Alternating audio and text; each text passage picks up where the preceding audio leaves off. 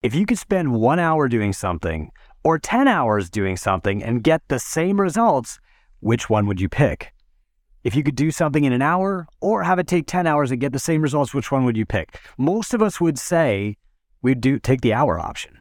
But in truth, that's rarely what happens. And today, I'm going to tell you why that is and what you can do about it. I'm Chris Cooper. This is Business is Good. And my goal here is to help you get better results in your business, find a business mentor, or maybe even someday become a business mentor yourself. We're going to talk about 3 things today. First, that your job as an owner is to produce outcomes, not to do work. Second, why we think that we need to keep working really, really hard to be successful in business. And third, how to focus on outcomes, putting them first, and choosing the fastest, easiest way to get there. Hey, I'm Chris Cooper. I took a 200-word blog and built a $25 million mentorship company from it. It wasn't easy, and I had to learn some huge and expensive lessons along the way. But now I'm sharing those lessons with other business coaches and mentors and high-level entrepreneurs in this podcast. Want to chat with me? Go to businessisgood.com and click Join the Movement. We'll see you there. So first, when most people start a business, they are buying themselves a job. So they think like a worker. They think like, I love making donuts so much. I love cutting hair, doing bookkeeping, driving cab. I love it so much. I just want that to be my job. And so they start a business where they are the sole employee and they are the worker. This is because we've been brought up with the mindset of workers. We've been prepared to work for somebody else and to have a job for which we spend 40 to 45 hours a week working, and we're rewarded for working even harder. But when you open a business, you actually need to learn a different mindset. You need to go from the mindset of a worker to the mindset of an investor, because you are no longer being paid for your hard work. You are being paid for outcome. As an owner, you invest your time, which is your most valuable asset, to get an outcome back. So let's start with that. Your greatest investable asset as a CEO or an owner of a business is your time. And your effectiveness as an owner is measured by the return that you get on time, your ROT. So if you put 1 hour into something and you get the same result that you would get if you spent 10 hours working on that same thing, then the 1 hour investment obviously has a better return on time. We all understand this logically. The neocortex, the newer part, the front part of our brain gets this. If we can get something in 1 hour or get the same thing in 10 hours, logically we're going to get it in 1 hour. But here's the problem. Very few of us do that. Obviously, there are cultural influences around entrepreneurs saying, you got to grind, you got to hustle. We romanticize this notion of like working till midnight and getting up at 4 and like putting the buns in the oven for the next day and cleaning the hotel before it opens, doing everything ourselves, right? That's a romantic image. The problem is this. If you've got 10 hours and you finish all of the housekeeping tasks in 1 hour, you've got 9 hours to reinvest in something else. You could reinvest those other 9 hours in marketing or sales or just learning something that's going to grow your business. Or you could use up all 10 of those hours doing the cleaning. It's really important as a CEO to be thinking like an investor, because you need to have an objective perspective of what you're investing in time and what you're getting out in outcomes. You need to focus on outcomes, not hard work. There's another reason this is super hard. I mentioned that the neocortex, the newer part of our brain that's been around for a couple million years, is what makes the decision on what we know we should be doing.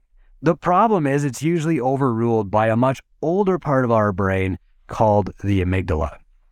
The amygdala is like the size of, one thumb knuckle or like a walnut. Kind of even looks like a walnut. It's a very ancient part of our brain, and it's responsible for the fight or flight response.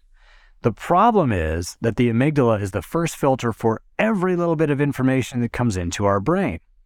We need to be able to react before we can consciously think, is that a tiger in the bushes?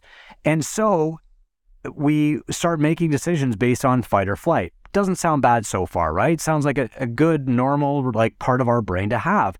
Here's the problem.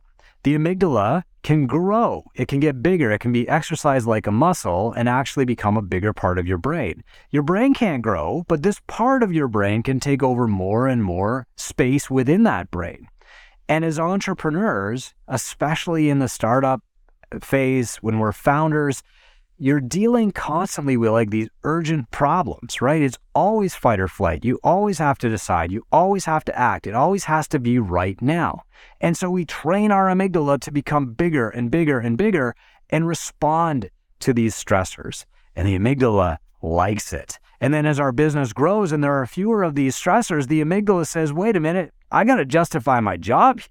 And so you start looking for things to break. You start looking for drama or urgent things to solve. You start looking for problems that only you can solve. And you start picking fights with your spouse. You start getting distracted by your phone. You start hitting refresh on Facebook because you need something to respond to feed the amygdala. And so this is where we start hardwiring ourselves more and more to work harder and longer instead of smarter. Instead of thinking like an investor, okay? This actually can become a bigger problem as you become more successful because more opportunities will arise. When you start out, you're looking for problems to solve. As you progress and you find more free time, you start looking for opportunities to capitalize on. And you have to develop really smart, strong filters. And the best filter is your return on time. As you become more profitable, more successful, you'll get these opportunities that become harder and harder to turn down.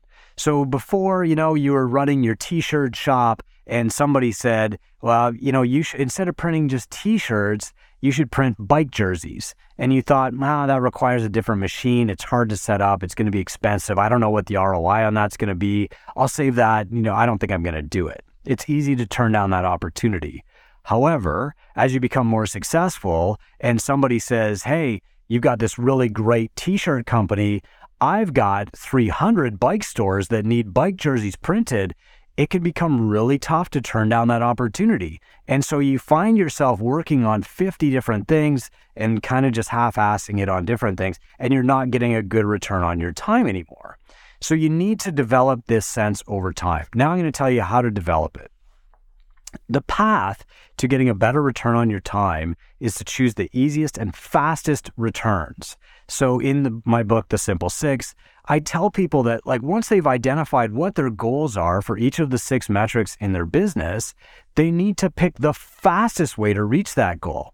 For example, if your goal is to get 6 more clients, the best thing you can do as an investor in your business or the owner is think of the fastest way to get 6 more clients, not the newest way, the most complex way, the most creative way, okay? It's not to do it the most unique way. It's to find a way that other people are getting 6 clients and copy that. It's to find the way that you've gotten 6 clients before and just do that again.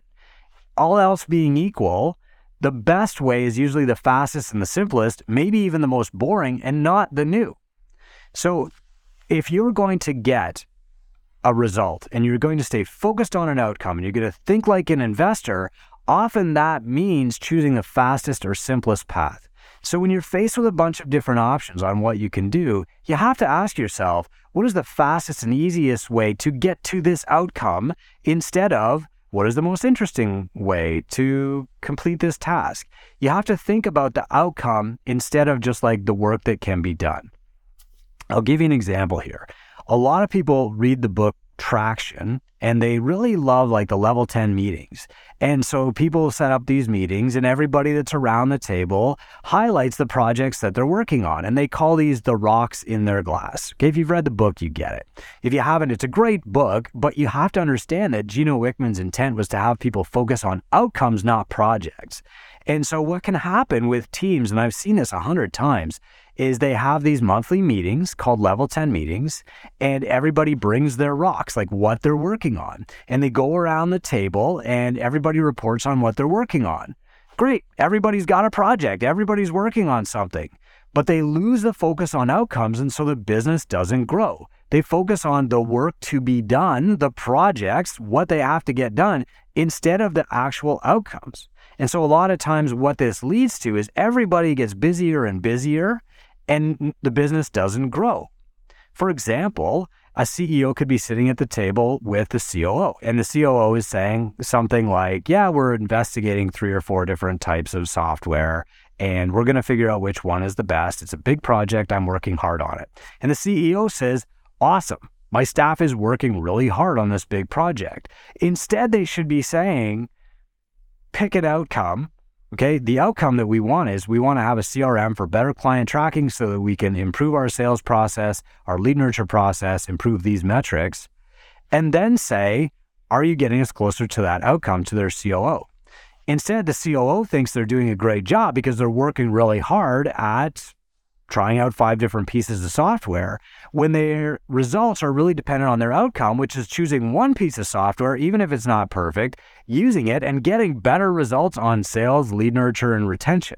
Okay, that is the difference. And if the COO is told you need to improve results on sales process, conversions, retention by the end of the month, maybe a CRM isn't even the best way to go, right? Maybe there's an easier path, like picking up the phone and just calling people.